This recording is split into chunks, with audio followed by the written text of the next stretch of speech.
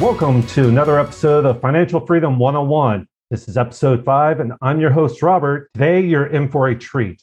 Not only is it the first time we have a live guest on the show with us to talk about their journey to financial freedom, but it's also one of my own Power Team members. We have Simon Kerr from Auxilium Property Management there in the UK. Simon, welcome to the show. How are you doing today? Hi, Robert. Thanks for the invite. Yeah, really good, actually. It's actually a bit sunny in the UK at the moment, so I'm kind of enjoying the weather. It's nice. That's a shock in the UK. Normally, it's you get the stereotypical overcast and cloudy. That's what we had today in Singapore. So yeah. It's not warm for an Australian, but it's warm for England, so I'm quite enjoying it. Oh, that's good. So as most of our listeners already know, my wife and I, we opened up a property investment business over in the UK back in 2016. Because we live overseas, and as we talked about on the last podcast episode, we needed to build our Power Team members up to make sure we find people that could help us build our property investment business. And one of those individuals that we were actually introduced to probably about 3.5 years ago, was Simon. We contacted him because he's a sourcing agent and he's able to help us find property, help us find deals or opportunities in the UK. So Simon, you mind telling us a little bit about your business, what you do, what type of services and everything you offer? Sure. So back then I was running my own little sourcing business called Trends Property Sourcing. This was something I set up right out of doing some property training, which we did along similar lines. Yep. And yeah, from there, basically, it was just being a little sourcing agent, and things evolved from there into what we have now, because it was almost 3 years ago. So Currently now we have a sourcing company along with some business partners called KISS Sourcing Limited, and we have Auxilium Property Management. Auxilium Property Management is a company that specializes in the social housing side of the business. So it's two very distinct businesses there. One's a sourcing business which feeds property into the other business, into our investors, and one business solely is just about working with the social and supported housing providers. So there's two different businesses there. Oh, that's quite interesting. For property investment, it's all about finding those deals for the houses. But the social housing, it actually gives you a exit for your properties. Why are you investing? What are you going to do with the property once you get it? A lot of people are very interested in social housing. Can you tell us a little bit about social housing? Why is that such a big opportunity? Sure. Okay, so there's a lot of terms that get bandied around in this. Social housing is quite a generic term to describe the entire industry. There's social housing, there's supported living, there's long leases, there's short leases, there's all sorts of stuff out there. But there's a few different types, but we operate in a certain area of that, basically, and that is, generally speaking, 2 to 5 year leases. These are with companies, not directly with the council. And the benefit of this, when you do it correctly, is that the rent is guaranteed, the internal maintenance of the property is guaranteed. The term of the contract, you know what's coming in every single month, be it a 2-year contract or 3 or 5. Yes, there are some break clauses in there that can be exercised if there's an issue. But generally speaking, 99% of the time, the benefit of this strategy for a landlord and property owner is it's incredibly hands-off. Once the initial property is in place, once the contract's signed, once the tenants are in, all that happens from a landlord from a month-by-month basis is money drops in your bank account. Your phone doesn't ring at 2 o'clock in the morning when a HMO tenant's lost their keys and all those other fun things with running HMOs. All of that disappears out of your life. It becomes very, very hands-off. No, that's great. I mean, I have a lot of friends, I'm sure you know a lot of people as well who, they've rented out their property to somebody and 3 months down the road, that individual stops paying the rent. Yep. What do you do with them? Now, especially during COVID, you can't evict the person, so you're just racking up all these bills. No. So with social housing, based on what you said, you get the money regardless of the organization, the charity, or whoever is sponsoring that house. They're actually paying you directly. Is that correct? That is correct. Now, there's always a caveat to that, which is kind of why a business exists, because there are good and bad social and supported housing providers, like there is good and bad any business. Yep. So a big part of what we do as a company is making sure those companies are ethical and sustainable, because some of them aren't, basically. There is a regulator in this country called Roche, regulator of social housing. They do a lot of work working along, more so the big companies and the little ones, regulating them. But if you're not very careful about who you work with and how they operate and how they're funded, these deals can fall over. They're not foolproof by any stretch of the imagination. Just because you sign a contract doesn't mean it's guaranteed for 5 years. So the reason our business came into existence was because of that reason. And a lot of landlords didn't even know what questions to ask because they love the concept of social housing. They love the fact that, that guaranteed rent and very hands off, but they didn't know a lot of the terminology in contracts. They didn't know who was good, who was bad. So we realized there was an opportunity there to help landlords and property investors out here, either here or overseas. That's how we came about. Oh, that's great. I mean, you mentioned about all the maintenance stuff being taken care of as well for you. That's a huge one. I mean, we have a couple of HMOs that we own, and I'm getting pinged, every couple of days, at least once every 2 weeks from our property management company that's saying, hey, we got a leak in the bathroom. Hey, or this person's door won't open, or we got this, we got that, just a whole bunch of different issues, or the garden needs to be kept. Yeah. This is going to cost you 50 pounds. This is going to cost you 150 pounds. Can we do this? Oh, plus it's also administration fee for them. So that's a big deal. 99% of that disappears. So in most contracts, landlord is responsible for boiler, roof, and structure. Boiler self-explanatory, roof is self-explanatory. Yeah. Structure means like internal water pipes, and if a double glazing window blows, you've got to fix it. If a tenant throws a chair through the same window, they fix it, so on and so on. So to give you a good example, we've been managing properties now for 2 years for our investors. The longest one running so far is 2 years. Nice. And we have had zero expenditure for any of our landlords ever. Oh, that's so good. Once the contract's been up, we haven't sent a single bill out to a landlord for any property repair that needs to be done that's their responsibility. Not one, never. Now, we've had a property that's just about to hand over, and there was a water leak in the ceiling, and a ceiling fell in. So that was definitely a landlord problem, and that's getting fixed now. Yeah. But that was about 2 days before the tenants moved in. So the timing was kind of helpful. So it would have been worse if the tenants were in. But those kind of things happen. They happen in every property. Yeah. Pipes leak, things leak, it happens. But of all the landlords we have on our book so far, and we've handed over about 450 rooms, which is about, I don't know, 40 or 50 properties, something like that, averaging out 4 or 5 bed HMOs, then there's been zero expenditure. The biggest thing we actually get with landlords who've had HMOs is they ring us after a couple of months and go, what's happening? I'm like, what do you mean what's happening? They're like, well, you're not ringing me and telling me. I said, well, is your rent getting paid? Yeah. Is there a problem? No. Then you're all good.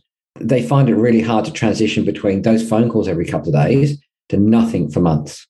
That's the biggest issue that landlords have, actually, is that transition and getting used to it. No, I can imagine. So just for a lot of our listeners who may not be into property investing, HMO is houses of multiple occupation, which is essentially you rent out the property by the room. Then you have buy-to-lets. Those are single family homes. That's where you rent out the entire house to a single family.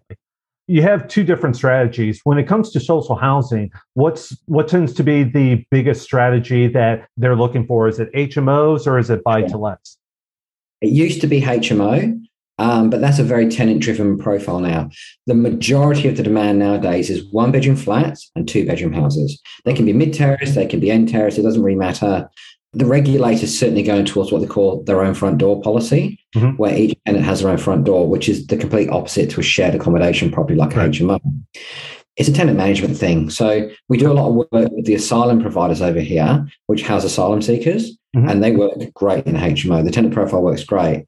But housing 6 or 8 drug or alcohol affected adults in a HMO doesn't work, which is why they work in better in 2-bed houses and 1-bed flats. Okay. So the demand is very tenant driven, and it's about understanding all of that to understand demand. I would say, yes, at the moment, it's probably a fairly 50-50 mix between HMOs and 1s and 2 beds that we do at the moment. So it depends on the client, depends on the area, but that's the major demand within the space that we operate in. Okay, that's good to know. Now, is this sort of driven by the COVID factor as well? I know over the last year and a half, HMOs have really taken the hits because of COVID. People don't want to live in close proximity to 3 or 4 people that they don't know. And it's certainly accelerated certain providers steering away from HMOs, 100%. certainly has. Okay. It was always going that way, but the Right. pandemic has certainly accelerated that quite a lot. Yeah, 100%. Okay. Now, you mentioned about looking for properties for those asylum seekers. Everybody's seen the news. Afghanistan's been in the news a lot over the last month. The U.S. has evacuated well over 50,000 Afghans to the U.S. and more being processed throughout multiple countries. I know the U.K. has taken in, it's somewhere about 15 to 20,000 Afghans, if I'm not mistaken. Is that driving the need to social housing? Okay, so it's important to understand the difference. This is a very good difference between how things are done in this country. Mm-hmm. So the Afghans are classed as refugees. Okay, they're not here applying for asylum. They're not waiting for, UK citizenship. They're not waiting for housing benefit payments. They're here. They're signed up. They're classed as UK resident. Okay, because of that, all of the processing of those people for housing is done direct from the council. Okay, there is no social housing or supported living provider sitting in the middle, providing care and support, covering maintenance and voids. None of that's happening. Okay. Currently in the UK, what's happening is the tenants are getting assigned to councils. Councils are then reaching out to landlords. Landlords are signing an AST, so insured short hold tenancy agreement, like any normal tenancy agreement is done with any private citizen in the UK. That is getting signed with these refugees, and they are moving into your property. And effectively, the landlord is then, that tenant is like any other private tenant in the UK. So you're effectively signing a standard tenancy agreement with the Afghan refugees. Now, that could work great with some. It may not work great with others. There's a risk involved in that. A classic example of that is I moved to the UK from Australia 5.5 years ago. Okay. I came here, I was fully English speaking. I had a decent chunk of money in the bank. I did a lot of research, and it took me about 2 or 3 months to get my head around how the hell to do anything. I didn't know how to pay council tax. I didn't know what shops were what. I didn't know how the rental system here. I didn't know anything, right? It was very difficult for somebody who came from Australia to the UK, let alone somebody who comes from quite frankly, a horrible situation with quite a lot of trauma on board, who may or may not have a great understanding of the English language, and certainly doesn't understand the English housing system. They don't really have banking systems over in Afghanistan. Yeah. The company I work for worked in Afghanistan. Yeah, a lot of them don't understand some basic financial concepts. Yeah. So unfortunately, at the moment, the current government policy, as far as we're aware, and this changes all the time, but as far as we're aware, is that because they're refugees and not asylum seekers, they are just UK citizens, and they are treated as such within the rental market. Some councils are providing a small amount of support. Some councils are providing financial incentives to landlords, one-off payments. But generally speaking, they are treated like standard normal tenants. You would sign up normally, being a doctor or a nurse or a mechanic or whatever, or somebody on housing benefit. So there is a risk there to the landlord. Those risks are entirely up to you to decide what you want to take on, what you don't. Some landlords are perfectly fine with it, some aren't. So this is the whole point of how the whole social housing world works. It's like any tenant model. It's about understanding the risk profile. Okay. So with asylum seekers, there's companies like Serco. Everybody's heard of Serco. Well, certainly everybody in the property world in the UK has heard of Serco. They're a massive company. They have a big company. They control about 3,500 properties in the UK, and they're all housing asylum seekers. All of the people in those properties are waiting for the UK government to say yes or no, you can stay. So they have limited rights. So they are supported. They're supported with income. The houses are maintained. There's a lot of support there for the landlord. There's a lot of guarantees and assurances for the landlords. With the Afghan situation, there isn't. It's an important thing to understand the difference.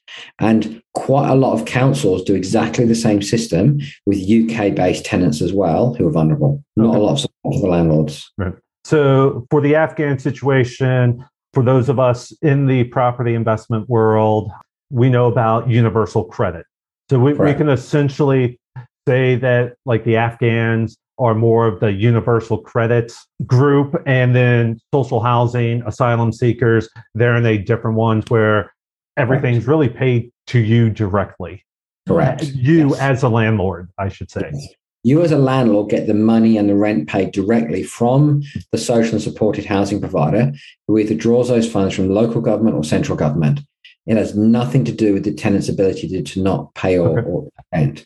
So there are some assurances of rent being paid. There's some assurances of the property condition being kept and your asset being looked after. There's a contract in place for that. How valuable, how well that works depends on the provider and how sustainable they are. That's another 4-hour conversation. But with the Afghan situation, think of it like you have a vulnerable person in the UK that you are signing a short hold tenancy agreement with, and you need to risk assess that as such. Okay. So we talked about how social housing is a good option or an exit strategy if you're buying a property, what you can use with it. There's another one that a lot of people are familiar with. It's rent to rent. Sure. And rent to rent is basically, there's a lot of these companies out in the UK that will sort of take your property and pay you a guaranteed monthly, supposedly a guaranteed monthly rent for that property. How is social housing different than that? So a rent-to-rent person is effectively a business that's hoping they're going to get tenants to cover the cost of what they're paying a landlord, okay? Social housing providers, the funding comes from local or central government, and the money is guaranteed via contract, providing that social housing provider stays in business, okay? It's a much more secure, long-term tenant that's backed by local or central government. Okay. It's about so once you look at how that social and supported housing provider works, once you understand the company structure and where the funding comes from, due diligence, basically, we do due diligence on any deal we do. Part of working with social and supported housing providers, part of that due diligence process is done on the provider itself. Once you understand how they work and how sustainable they are, then you understand where the money comes from, and then you know the money is always going to be there every single month. Whereas when you're doing a rent to rent with a private investor, they are hoping their marketing and skill set is good enough to keep enough tenants in that property to pay you what they need to pay you, plus make a margin and cover costs. Right. And that's a variable thing every single month. As we all know with running HMOs, tenancies and costs are very variable. Yes. Whereas when you're on a social housing lease, all of those variabilities go away. Yeah, you haven't said it, but I know from my understanding of social housing, if you sign that social housing contract and there's nobody actually staying in the house that particular month, you're still getting paid that rent. You are. Now, that's another thing that comes down to sustainability. They can't afford to do that forever. Correct. Okay? So understanding what the tenant profile, we call them referrals, but what amount of tenants are waiting. So to give you some idea, we spoke to one provider, and this was in St. Helens, and they needed a 3-bedroom family home for a tenant, right? But that was it. That was their demand in St. Helens. Okay. We have another provider in Wigan, and this is for 2-bed houses. We have another provider in Wigan who has 300 people waiting for 2-bed houses. So it's about understanding demand, and with demand comes security of contract and lease. Yep. Because if that one tenant, if they fall ill or, if they die, which is worst case, and that tenant goes away or whatever, or they go to prison, or they just simply, they get on with their life, they come out of that supported housing structure and move into their own private tenancies, which is what we hope they all do, then you need to know that provider has another tenant waiting for your property. So demand is a big thing within this space, just like it is with anything else. Yeah. And if there's lots of demand, then their ability to keep your house full, which gives them the ability to be able to afford to pay the rent, is a done thing. That's so important to understand. And due diligence. I've been a big proponent of due diligence from day one that I started in my property journey. It's actually a theme that I'm going to do a podcast on later. I talked a little bit about it in our last one about due diligence on power team members and being able to talk to them, make sure that they're offering the services that you need to. You got to do that for pretty much anybody that you're dealing with, any service provider, any support staff, or anybody. It's horribly complicated in social housing world. We're incredibly lucky we have Christy, our business partner.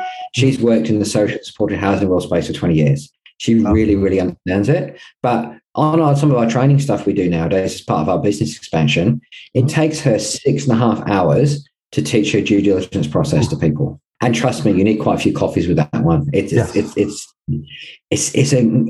For what is intentionally the government funding homes for vulnerable people with care, it is an insanely complicated world. It is insanely complicated.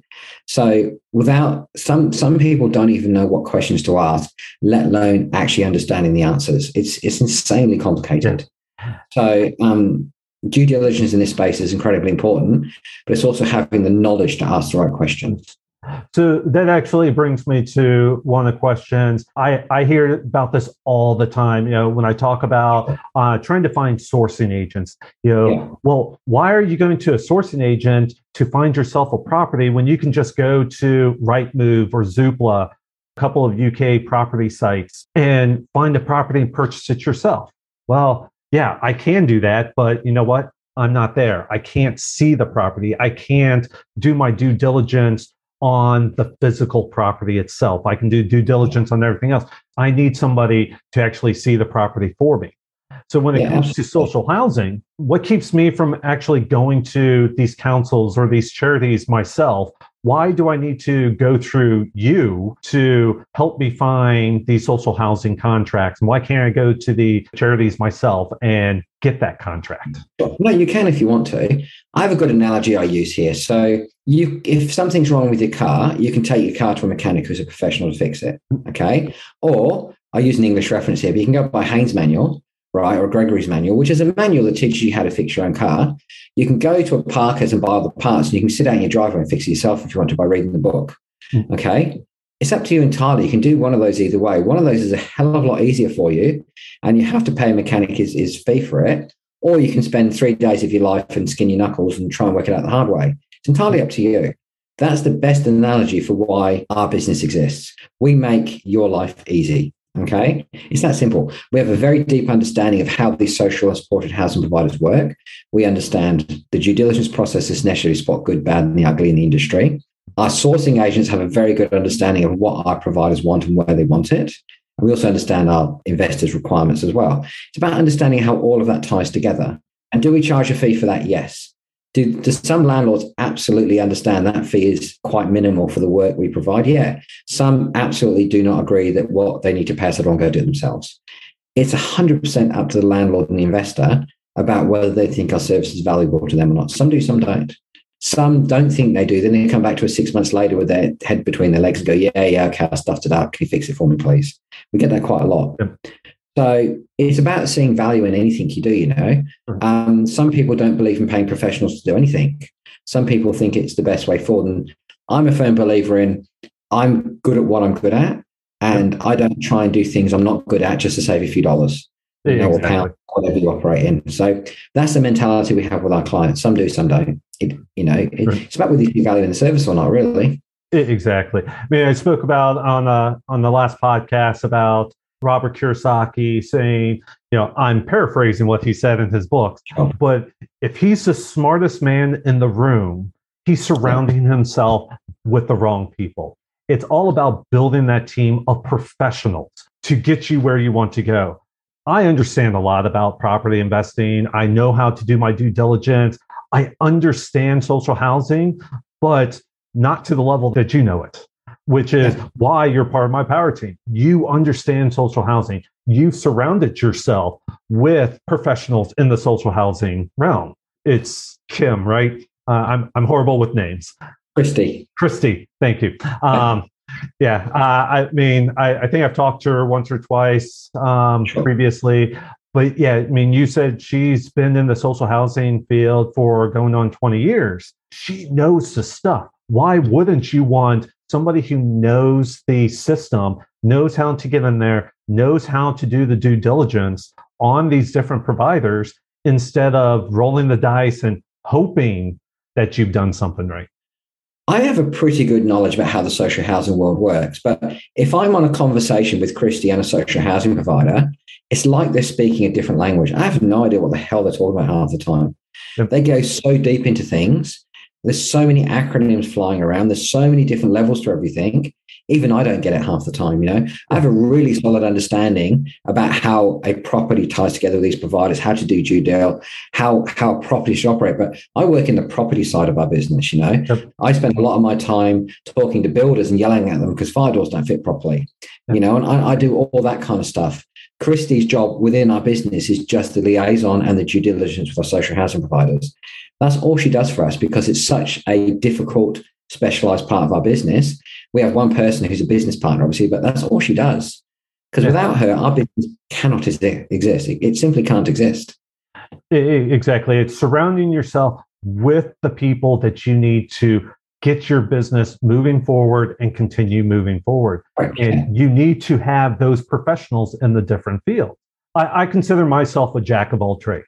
I mean, I'm an infantry officer. I was an infantry officer in the Marine Corps. I had to understand logistics. I had to know operations. I had to understand personnel management. I had to do everything because the way we operated out in front of everybody else, alone and unafraid.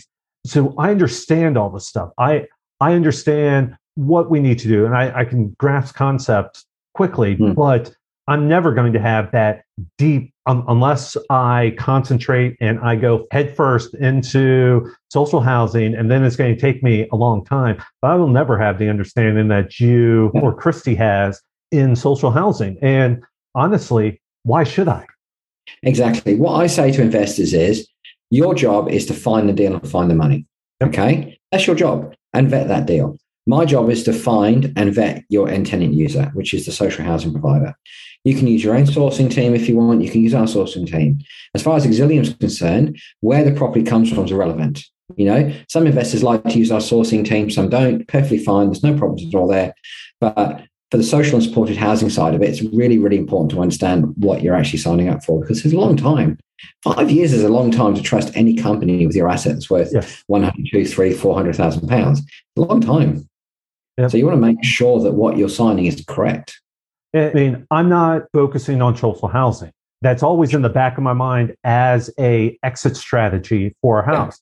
Right now, we have an HMO looking at primary students or fresh graduates, young adults just getting out there by themselves. And we got the place filled. I don't need social housing right now. But I think I've actually recommended a few people to you who they've had a property, their tenant left. It's been 2-3 months. They can't find another tenant. What do they do with that property? So I've recommended them to you. And again, they don't understand. They're not focusing on social housing. They don't understand social housing. So leave it to the experts to work with them. Social housing is a problem-solving tenant profile. It really is.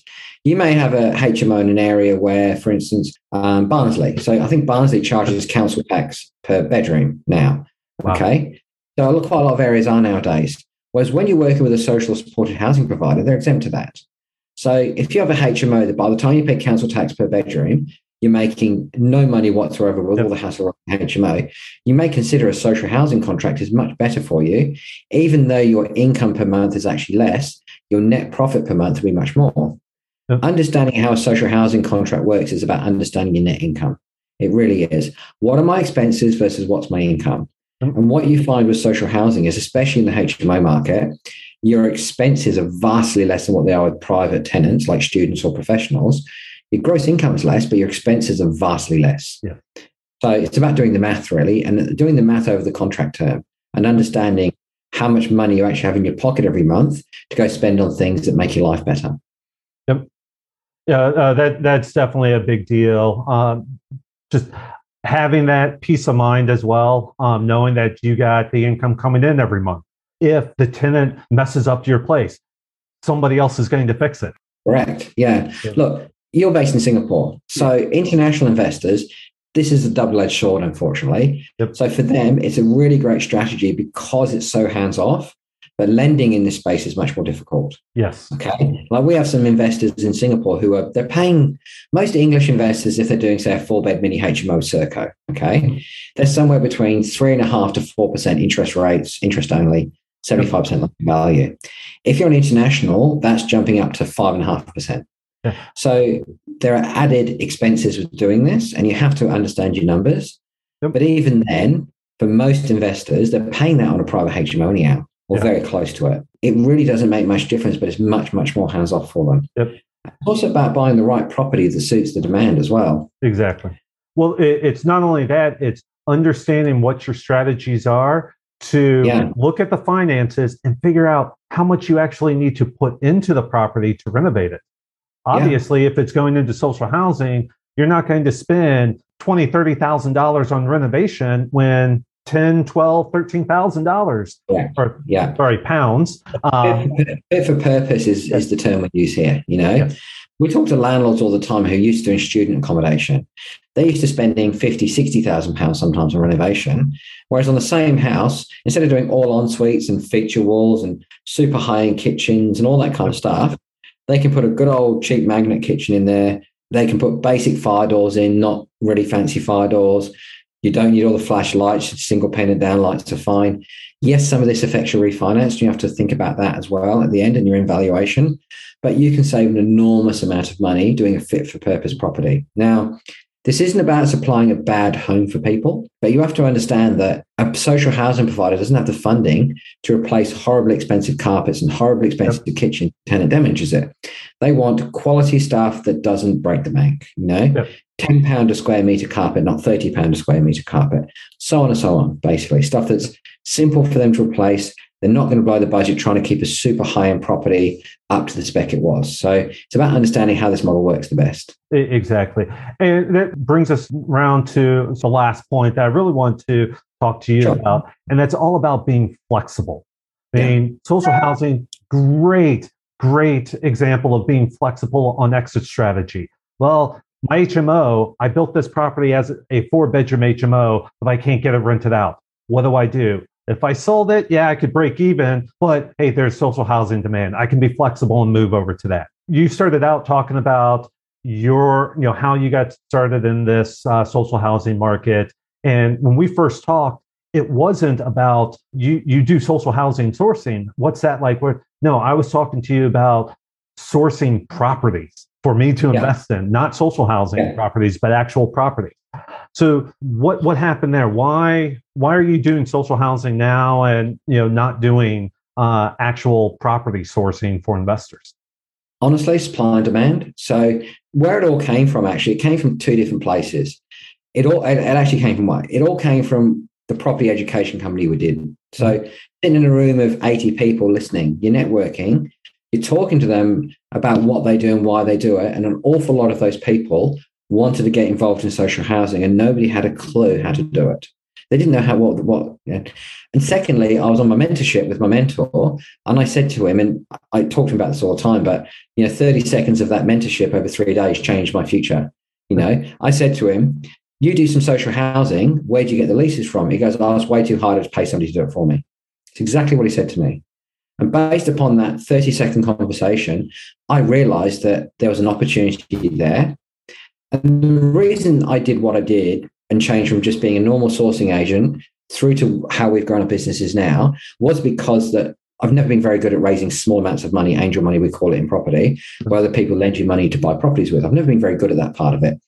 Some of it's because I live in a different country to where I spent most of my adult life, so I don't have those networks. There's a lot of reasons for it. But I decided to grow a business within property for the first few years as opposed to buying property. So we tried raising a bit of money for the first 6 or 8 months. It really wasn't working for us. We were a bit frustrated. So we thought, right, there's got to be more opportunity here. Then that came about, that conversation came about. We thought, right.